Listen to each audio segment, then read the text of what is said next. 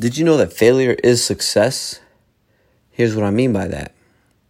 In order to be successful, you have to be willing to fail, because success requires setting up a goal. And when you have goals, you are going to be aiming to hit that target, whatever it is you set for yourself. And when you do that, you have to measure your wins and your losses, meaning you're going to be aware of your failures and the mistakes, so you're keeping track.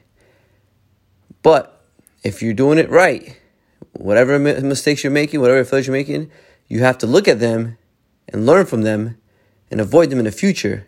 And that is your pathway to success. Whereas if you are trying to be, or not even saying trying to be, but let's say you're not trying to be successful, you don't have goals set for yourself, well, that's when you really have failure. Because you're not even trying to measure anything. You're not trying to reach anything.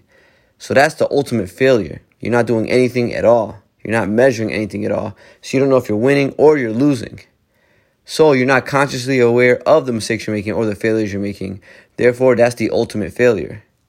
But if you want to be successful, you need to be a failure. And that's why failure equals success.